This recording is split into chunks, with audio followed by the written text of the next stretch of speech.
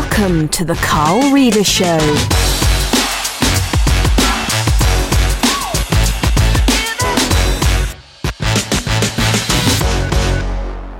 So today on the Be Your Own Boss show, I'm delighted to be joined by the author of Influence, Warren Cass. Warren, welcome. Thank you for having me, Carl. Great to be here. Excellent. So, Warren, tell me a bit about yourself. Who is Warren Cass? Well, before I do that, I must let listeners in on a little secret here. Well, Carl and I have known each other for a little while, and we've just come from Nando's, where we had a pre-podcast lunch and a bit of a catch-up. So, what you can't smell here is the chicken in the studio. Warren, you're shattering the illusion that I don't know you, and I'm genuinely interested to hear about who you are. You can be interested at the same time, but let's do authentic, shall we? Excellent. So, who is Warren Cass? Well, Warren is very full up on Nando's, but I'm a speaker and an author and an entrepreneur, and I'm involved in several businesses, but for the last 12-18 months following the release of my book Influence, I've been doing a lot of kind of leadership talks in several different countries, and really enjoyed my last couple of years, actually.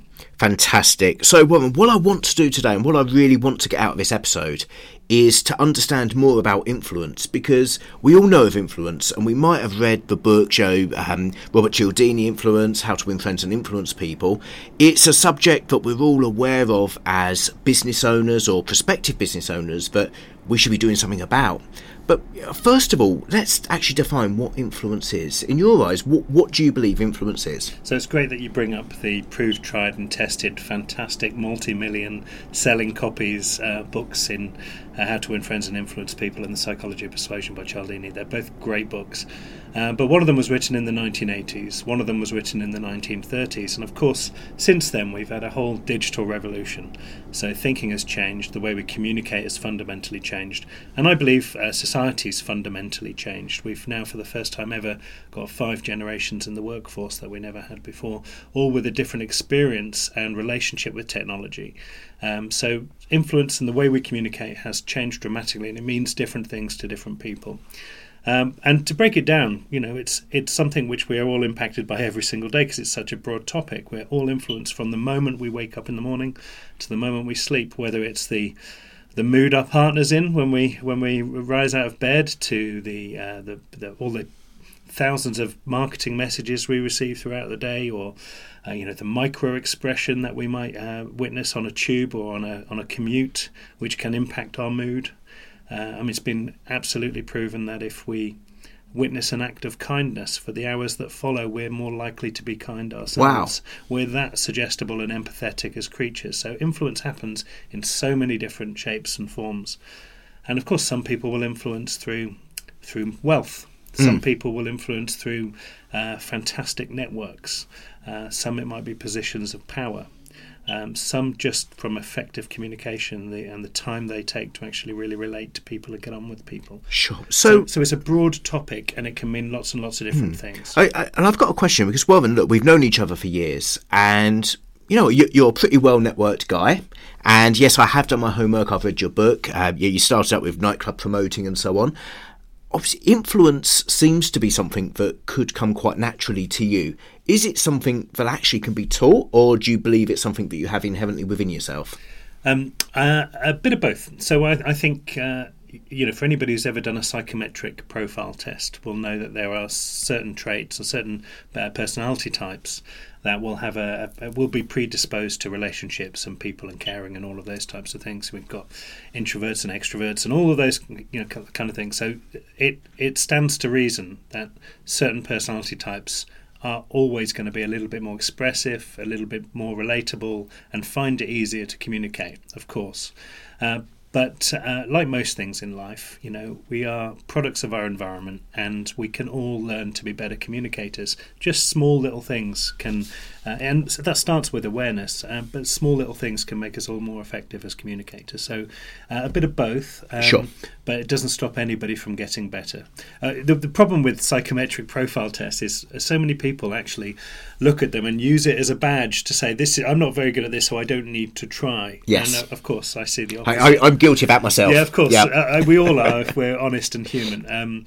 But the point of it really is that what it does, it exposes lots of opportunities to better ourselves. Brilliant. And communication is so intrinsic to everything that we do, family, friends, colleagues, suppliers, customers, whatever it might be, the better the more effective we can communicate and relate to people, the more chance of success and happiness we'll have in our lives. Fantastic. So on the basis that it is teachable, and that some of us might be naturally predisposed to finding influencing others a bit easier, but actually any of us can learn. How about you give us one tip that the listeners can take away that they can use in their day-to-day life to improve their influence over others? Okay, so a definition of influence I like to use is influence is about affecting an outcome without having to force it. Sure.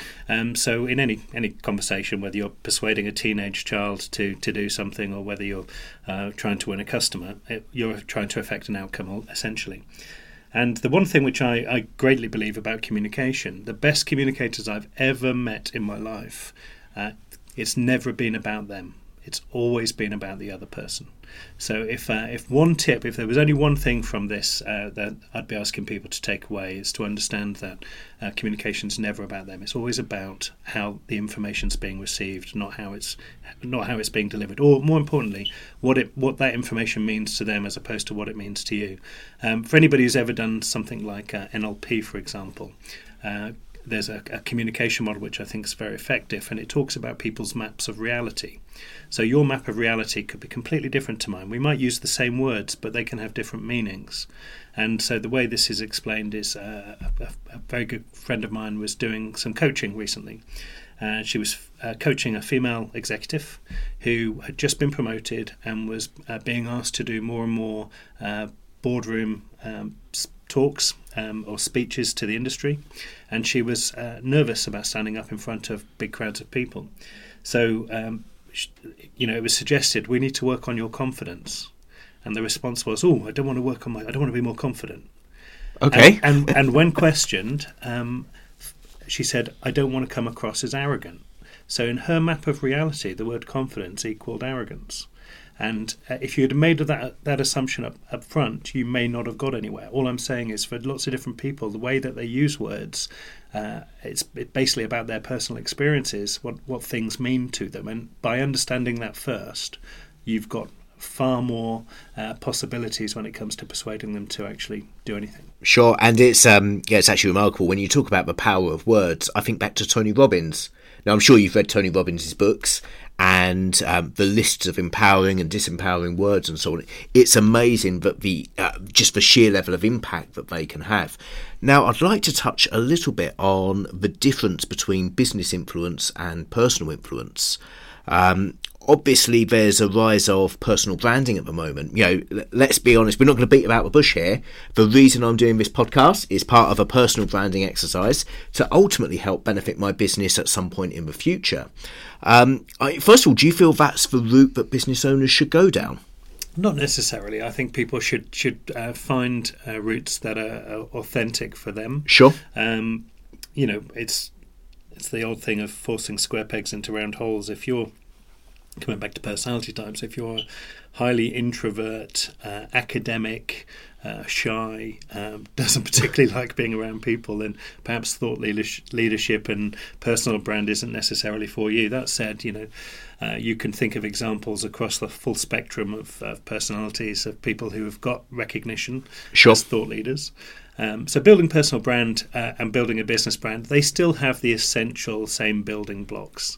Okay. Say something worthy of saying, find the channels to get it to, understand who your audience is and the problems you solve for that audience, and then how do you reach them? So it's the same essential principles.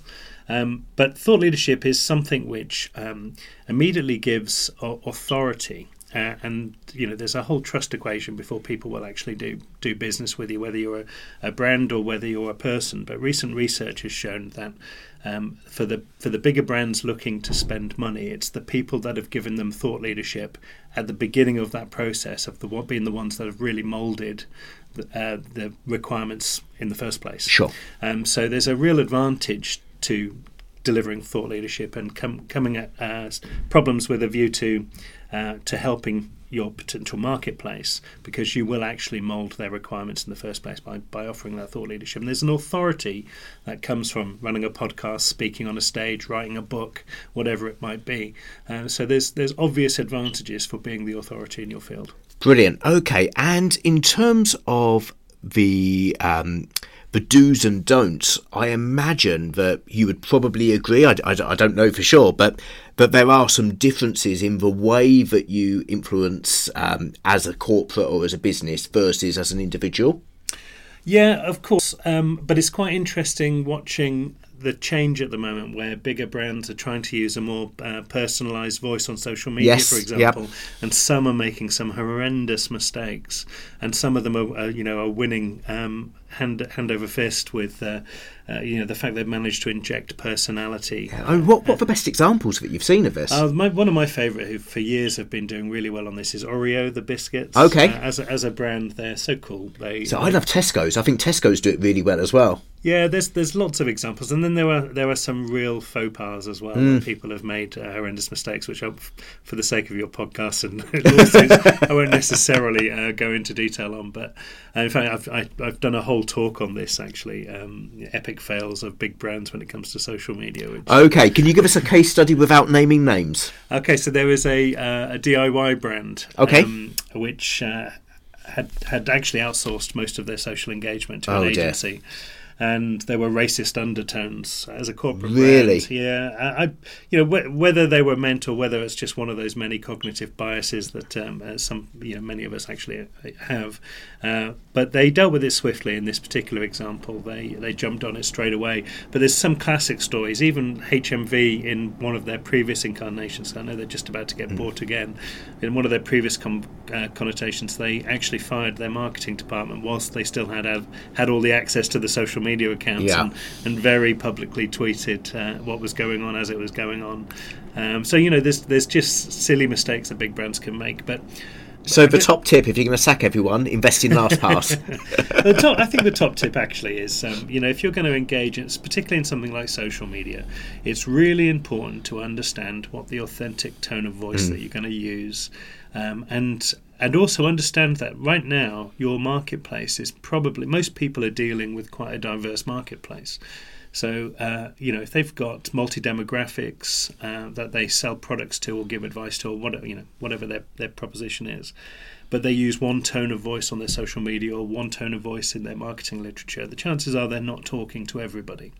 And nowadays, you have absolutely got every opportunity to personalise messages for the different niche marketplaces you might operate in, and that's just worthy of consideration. Who are you talking to? Who is your audience? How diverse are they? What's your tone of voice? So do you think there's such a thing as a consistent brand voice anymore, or do you feel that it should be consistent only so far as the individuals that are contributing towards that bit of content? That's a really good question. I think for bigger brands, they probably do need to have one consistent, reliable, dependable tone of voice. I think for smaller brands, though, where we're not competing with cash flow, we're not able to chuck money at stuff and build that brand awareness. So most small businesses will win business based on relationships and reputation. And so there, I suppose it is really about how you can personalise your message and reach your customers. Well, it comes back to that old saying, which I think I've heard you say, I've heard others say, I've heard myself say on stage. I don't know who said it first, but business is no longer B2B or B2C. It's H to H, human to human. I've heard you say that before, and I know that I said it before you. I promise. So I plagiarised you. Is that the accusation? I don't think you've ever been in one of my audiences. Okay. So I don't know. We both ripped off the same person, I guess. Possibly. Well, do you know what? I think it's common sense. So it really is. Who said it? It's common sense. In this very rich age we live in, I mean, world population has doubled since 1980. We've got 7.2 to 7.5. I don't know what the exact figures are now. Billion people on the planet with all sorts of rich backgrounds. It's about connecting with human beings. It's funny. One of the things I say from stage a lot, the word I like using is context. Context really matters. Sure. And most people don't think about context. So context is, for example, if I'm going to make a buying decision on a car, my context could be that I've had a crash and I need a quick replacement. It could be there's another child in the family and I need some extra space. It could be I'm having a midlife crisis and I want a convertible, whatever. There's a context. As a salesperson, if I really truly understand the context of my prospect, I've got a much bigger chance of matching benefits and features and actually personalising my message to them, so there's a better fit. And I believe that kind of contextual marketing in a digital point of view is a term, and it has a definition. But I think context in communication is probably the most important thing. Yes, and it's actually really difficult. If we go back to social media, it's sometimes really difficult to understand the context behind 140 or 280 characters. Now, insofar as... God bless the emoji, hey, Carl? Well, it helps, doesn't it? It helps, unless they're not overused. I'm a nightmare for clicking away at the laughing emoji. That normally softens the blow with anything that I say. Yeah, not very good for funerals, but... No. So, with social media, what would you say is the key that any listener can take away to help improve their influence over social media? Because you've done it yourself quite naturally and seemingly without much effort. But I imagine there is some science and strategy behind it. Well, do you know, it's quite interesting because starting a business today with all of the noise that's around is so much more difficult than being at the beginning of the wave for social media. Sure. We've had time to embed and build followings and things like that. So, nowadays the people who are getting noticed are the people worthy of getting noticed. They're doing something with content, regardless of whether it fits your tastes. Sure. They're doing something worthy with content, which is worthy of sharing, worthy of giving a shout out, worthy of following and looking at what comes next. It's quite interesting actually. With my book, I've got a couple of people who have connected with me on various platforms, but I'll use Instagram as an example. And there's one particular chap who read the book, big fan of the book. It's always commenting on my posts. He's got like 35,000 followers on Instagram, compared to my much smaller amount. So it's all relative. It's where does your audience play? How are you going to engage with them? And actually, if you look at his stuff, he's doing some really cool things with photography, which is getting him noticed. And there's also a difference between the platforms and the way you have to communicate on those individual platforms, even if you're communicating to the same person. Am I right? Sorry, say that again. So there's a difference in the way that you need to communicate on each platform, even if you're communicating to the same people. So, for example, how we might communicate on Facebook, for example, would be different to how we would communicate with each other on LinkedIn. Yeah, of course. So different environments have... although I'm seeing that those lines get blurred now, but different platforms definitely are known for different levels of formality. Sure. And it's quite interesting watching how even something like Twitter's changing now. There's definitely less engagement than there was on Twitter, certainly for me. Whereas LinkedIn, whilst it's a more professional environment, I am seeing a lot more casual conversations on LinkedIn now. And because it's primarily of professionals, professional people, it doesn't necessarily contain relatives and kids and all of those kind of people. Not yet. No, so it's changing. Well, sure, but as kids grow up and get jobs, of course. I can definitely conduct myself different on something like Facebook than I ever would on LinkedIn. Yes, I've got more permission to be professional and to talk business on LinkedIn, whereas on Facebook I've always got one part of my mind on the fact that I know I'm going to have family members going, who does he think he is? Yes, yep. Yeah, we've. I guess we both had those fears. Yes. Well, it's just about consideration. It does baffle me that some people hidden behind a monitor on the internet, somewhere else on the internet, say things that they wouldn't necessarily say if staring into the whites of somebody's eyes. I've seen people destroy their own businesses because of things that they've said online, without just giving it that little bit of consideration. Who's likely to see this? How's it going to impact my job? In the early days of social media, the amount of people that talked on things like Facebook that they were taking days off to watch the World Cup or throwing a sickie, forgetting they were connected to colleagues. It's just all of these little things. If you really want to have a winning strategy as a small business or large business, put a bit of consideration into some of your. But I think it really shows just how prevalent social media is in all of our communications. That if we think of Ratner, Gerald Ratner, the Ratner moment was a quote that he gave to a journalist. Nowadays, the next Ratner moment will probably come on social media after a bottle of wine. Oh, they actually happen all the time. Even people like Elon Musk isn't. He's dangerous, isn't he? It's dangerous with it. I mean, the comment he made, which is ending up in a legal battle with the diver. Which we won't mention. Which we won't mention. But these faux pas can happen no matter who you are. Sure. So it's just about giving a bit of due consideration. In that particular example, there will or will not be some very specific consequences. But I always worry about things like reputational damage too. If you're dealing with a diverse audience, the more opinionated you are, the more you polarize, and the chances are you're going to either really define your audience quite well, because you'll lose some along the way, or you will actually lose a chunk of your audience which are important to you. So it just give it a bit of care and attention. Fantastic. There's so much we can go through. I think the last thing on social media, if that's okay, is social media influencers. Obviously, borrowing the word influence. What's your take on social media influencers? Do you know what? I think fair play to them. Make hay while the sun shines. Yes. I'm not so sure people are going to be able to get away with what they've done so far. Sure. Because I think we're going to start. Attention is such a fiercely competed for commodity nowadays. I think that people are going to have to do more and certainly evolve their content if they want to keep their audience.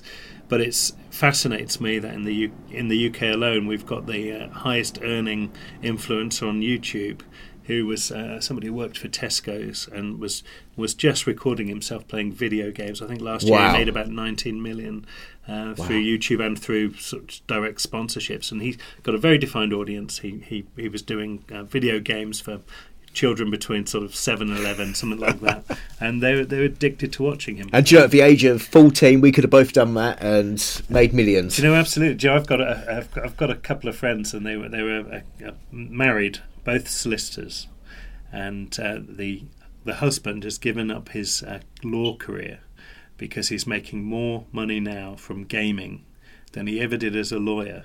And what's quite funny, I hope they don't listen to this, but what's quite funny is she is kind of embarrassed to introduce him at dinner parties. Okay.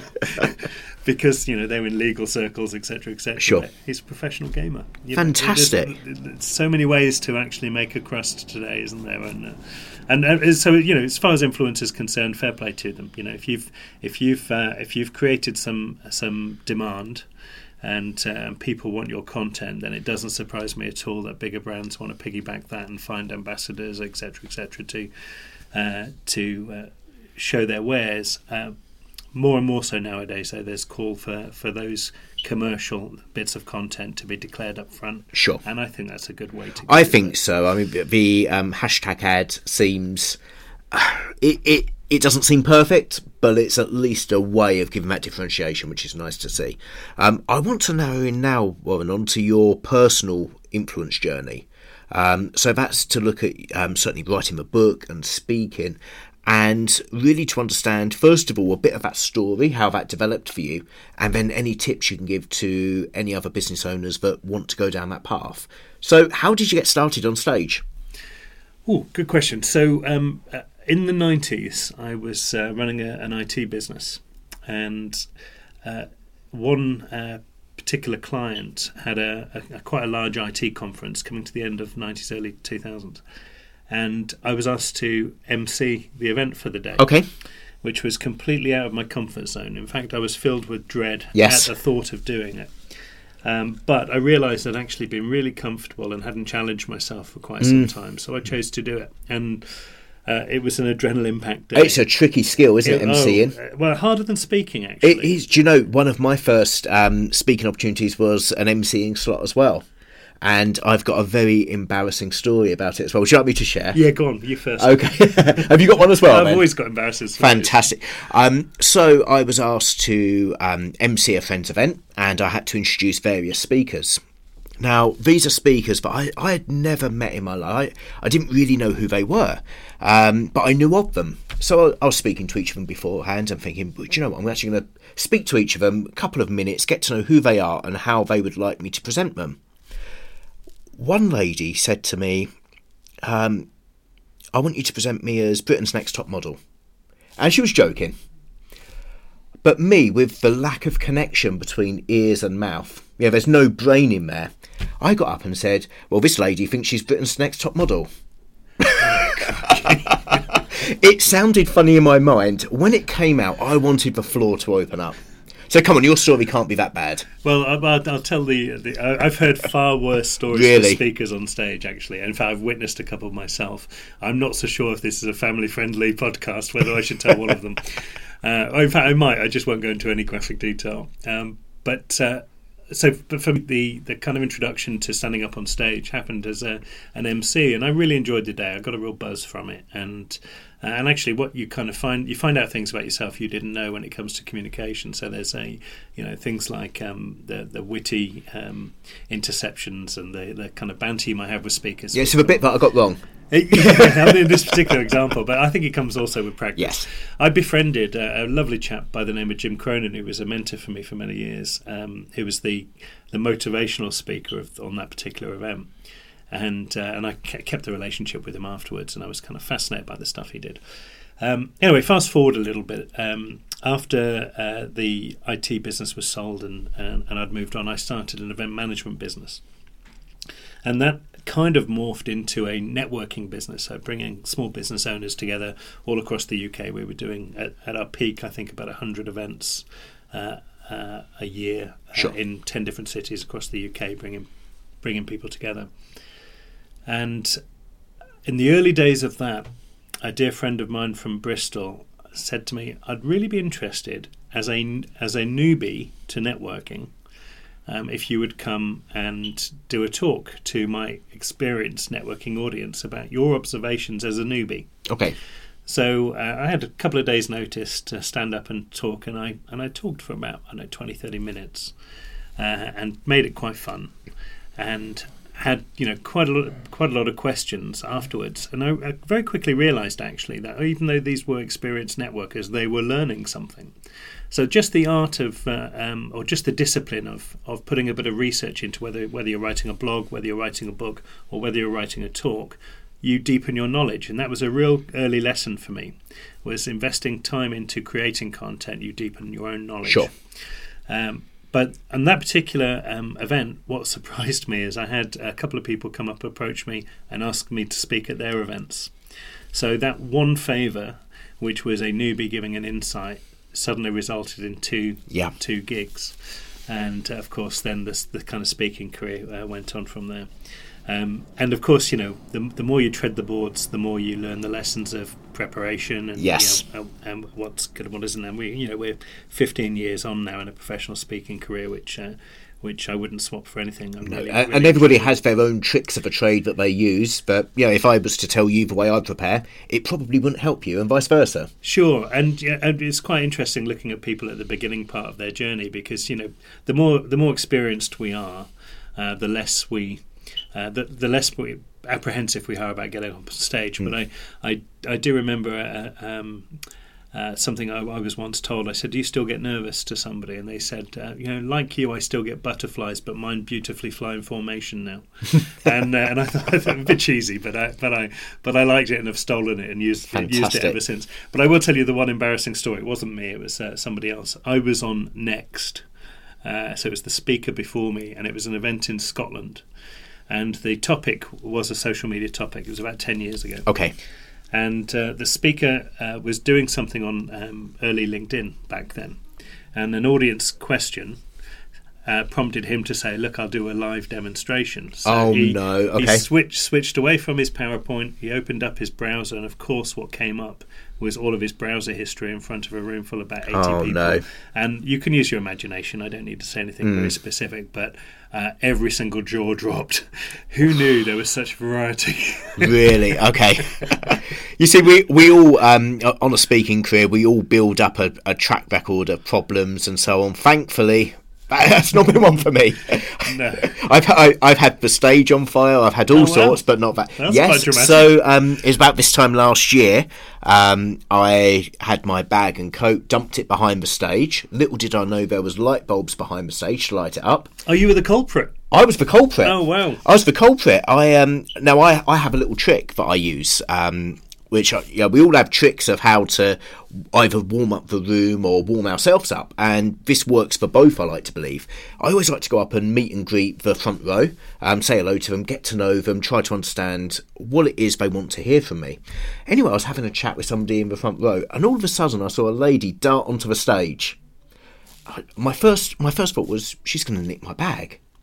Yeah, the primary instinct of she's going to nick my bag, rather than this is a conference hall, it's all okay. So I turned around and saw this smoke coming up. Bear in mind, this was 5 minutes before I was about to go live. Wow. So it happens. The worst can happen. Come on, what's the worst that's happened to you on stage?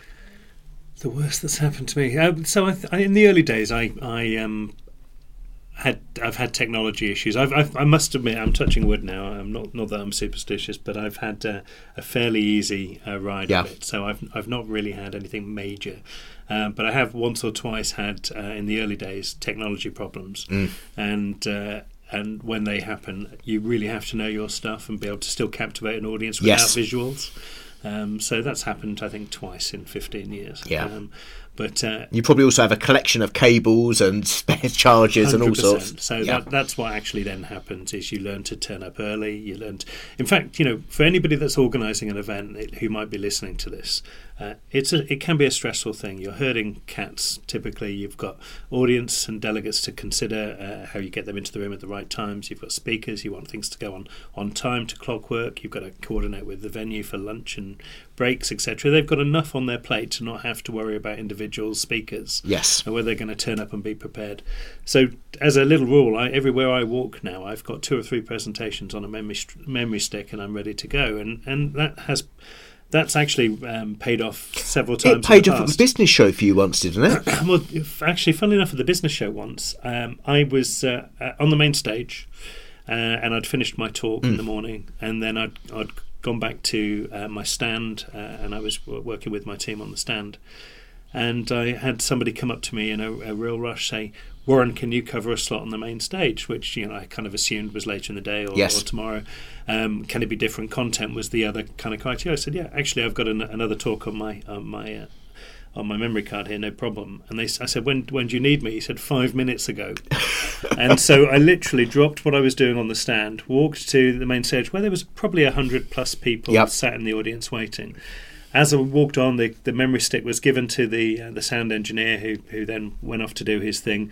I went up, and whilst I was explaining why I was there instead of the guy off the telly, the presentation was loaded, and then of course I launched straight into presentation. And if you know your material and you're always that prepared, you can always add that kind of safety net for event organisers. But it's always one off the telly, isn't it? Well, I know from my speaking, it's you look at the keynote roster, you know the one off the telly is not going to turn up. I do know that there is a tweet out there. I would have to go and search for it to find it, but somebody tweeted that beautiful moment when the guy off the telly didn't show up and Warren Cass stood up and gave a masterclass.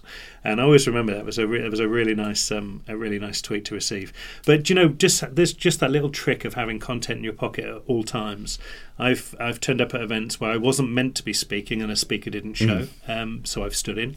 And of course, then you get the all the value and benefit of profile on the day if the audience is right for you. I've been a speaker at an event where, again, a speaker hasn't shown, so I've done an alternate talk. Sure. So it's just that being prepared creates opportunities for you. Fortune favours a prepared mind, I think, is the quote. Absolutely. And that preparation, undoubtedly part of it comes from your research for your book. So tell us more about the book, how that came about and how that's helped you build your personal influence as well. So I resisted writing a book, I must admit, for quite some time. I had a couple of publishers approach me because they'd heard me speak and saw that I had a different take on a couple of the subjects I talk about. And they did a really good job of stroking my ego, which was one good way of getting somebody to write. But actually, when I gave it some thought, coming back to the earlier points around Carnegie and Cialdini and their masterpiece books, and that whole point that we have had a digital revolution since those books were written, and there is those same old lessons are equally as relevant to the younger generations that have come through since and may not have read them, but recontextualized for a digital age. So I thought, you know what, I have got something to add here. I will do the book. And I had a couple of different publishers, but the the book has been very successful. I'm very thankful for that. But the key learnings that I got when you sit down and write a book, in the same way as I said earlier on about writing content or preparing a talk, when you sit down to write a book, the amount of research that you have to do in order to really back up your points really deepens your knowledge. So just the simple act of researching for a book has made me a better speaker. I've got far more material to draw upon now. In fact, I've got a couple of keynotes very specifically within areas of influence, which I can draw upon at any one time. So I recommend anybody, if you feel like you've got a book in you, it will do wonders for your authority within your marketplace, but it will deepen your knowledge anyway, and I recommend you go and find a way of getting it out of you and give birth to it. Fantastic, and it doesn't need to just be an expensive business card, as you've sold 18,000? Yeah, about that. It doesn't need to be just an expensive business card, no. However, I would always say, have a think about the objective of a book if you're going to write it. You know, what's its purpose? What are you looking to achieve from it? And that's a really important thing to think about up front. Sure. Fantastic. So, Warren, we're going to dive into some rapid-fire questions, and then we'll touch on where the listeners can get hold of you afterwards. So we'll start with asking you about a mastermind group. If you were to set up your own mastermind group with 3 other people, and they can be dead or alive, fictional, non-fictional, who would you choose? Well, so you're asking somebody who is actually in the mastermind business. And not only do I run a couple, but I've got a very brilliant mastermind group that I right now wouldn't swap for the world, because they're all superb people who hold me to account and really give me some insights. But I'll play. If you can play along, because we know you'd have your own. I'll play. So with 3 or 4 people, if I could invite right now. I'm not so sure I would do this purely on business. The late, great Christopher Hitchens would be one of my choices, who unfortunately passed away in 2012, but he was a fierce intellect and a brilliant orator, and somebody who had a couple of niche topics that he spoke around the world on, but I greatly admired his intellect and how articulate he was when he stood up in front of an audience. Christopher Hitchens. Actually, a dear friend of his is Stephen Fry, who's somebody I'd love to hang out with, and would learn, I'm sure, loads from. I'm a big fan of Branson, because Branson understands, first of all, how important relationships are, and there's a whole load of stories about how he treats his people, but he also understands his limitation as a manager, so he brings the right people in to run his businesses, and he understands the role he plays within those businesses. So man I greatly admire. There's 3 off the top of my head. Perfect. Now, in terms of books, you know, I'm certainly a big fan of books, and I try to absorb as much information as I can. Can you tell me, apart from your own book, what is the book that you've recommended to the most people? Without a shadow of doubt, the one that's had the most impact on me, because I read it when I was 17 years old, was Napoleon Hill's Think and Grow Rich. Okay.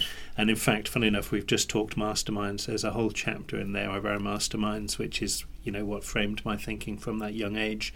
But it's I know that the title doesn't do it justice, because nowadays some people might be turned off by the title, but it really was an instructional manual around how to go and take your life into your own hands and influence and take life control that you want. Yes, and influence the life you want. And I'd love to see that reimagined for today. But it kind of was with The Secret, wasn't it? Yeah, but again, so The Secret has got some brilliant points in there, and it's about, because for me, I translate that as keeping front of mind the things that you're looking for in life. Yes. You're more likely to spot them. Yeah. You know, opportunity dances with those already on the dance floor. But the problem with The Secret is some people took that too far. Yes. And that's where it kind of lost credibility. And this is actually coming back to the social media conversation we've had today. The problem with social media today is the loudest opinions tend to be the most extreme. So opinions on both the extreme left and right are the ones which suddenly become mainstream, or the ones that are considered to be representative of the left or the right. And I've always thought common sense lives somewhere in the middle. Yes. But you know, hey, you won't find it on Twitter. No, this is the age that we live in. But that's the one I've recommended the most. But different books have meant different things for different reasons. Sure. Okay. In terms of how you relax, what's your favourite thing to do to get away from business and the pressures of work? I play golf really badly, I play guitar really badly, and I ski really badly. Okay. But they're my Do you do anything well? That's all subjective and down to other people's opinions. Write books and speak. Yes. Excellent. What's one thing that other people don't know about you? Ooh. Your one hidden secret. Not that one. Oh, I have a dirty secret actually. My guilty secret is that many years ago, I think it must have been around about 2003, something like that, maybe even earlier. I was bought an Xbox for my birthday. Okay. And that following year, I lost days and days and days throughout the year playing online gaming with the Xbox. And it's still my guilty secret. Really? It is. Although I've got to say, things are so busy at the moment, I don't think I've turned it on for about 5 months. Yeah. But I have a clan which I play with. Fantastic. Based in some of them in different countries, but actually in the UK there's great representation from the Scottish and the Welsh too. Yes. And what was interesting last year, I was booked to do a 5-city tour for a corporate client for the kind of wealth management industry. Sure. And one of the talks was in Glasgow, which enabled me to actually have a really good fun night out with my clan from Scotland, and we had a really great night out. And it doesn't matter how you connect; it's just important to connect with people. Yes. But that's my guilty secret. Fantastic. And the last one: what is the best purchase you've made recently for around £50? Best purchase I've made. Apart from our lunch earlier, of course. So it wasn't £50, but this will just make probably one or two people laugh. Every year I run a skiing trip for business owners, sure. And we have a whole load of people that come along, different entrepreneurs, different types of businesses. But typically the model is that we take over a big chalet hotel and people share rooms. And I was sharing with a dear friend of mine, Barnaby Winter, who runs a company called the Brand Bucket in Kent. And I've shared with him for the last couple of years because we just get on great, and have so much banter. And this year, because I was a little bit heavier than previous years, the comment was on my snoring, and so I went into a French pharmacist. And I got this little plastic device which goes up my nose. And okay. It's meant that I can breathe properly. I've slept so well in the last 2 weeks, but the snoring is almost all but eliminated. Really? So it was game-changing. It was €17 for a little plastic device. And I'm going to say that was my best purchase. Fantastic. So the quality of life impact for €17 for a better night's sleep. Phenomenal. Warren, it's been an absolute pleasure. I would like to let the listeners know where they can find you. So, what are your social media handles? At Warren Cass. Excellent. No spaces, dots or underscores, just Warren Cass, CASS for sugar. And my website is www.warrencass.com. Fantastic. His book Influence is available at all good booksellers, including W.H. Smith's. He's normally up there somewhere at the top of the charts. And lastly, for the listeners to get hold of you, what's your gamer tag? Wazzacass. Wazzacass. Excellent. Warren. And Call of Duty for anybody who's interested. Warren, it's been an absolute pleasure. Thank you. Thanks, Carl. Thank you for listening to The Carl Reader Show. If you enjoyed it, please subscribe and tell your friends. This podcast was brought to you by our sponsor, D&T Advisory, helping you unlock the magic in your business by adding value, not numbers. Find out more at www.team-dt.com.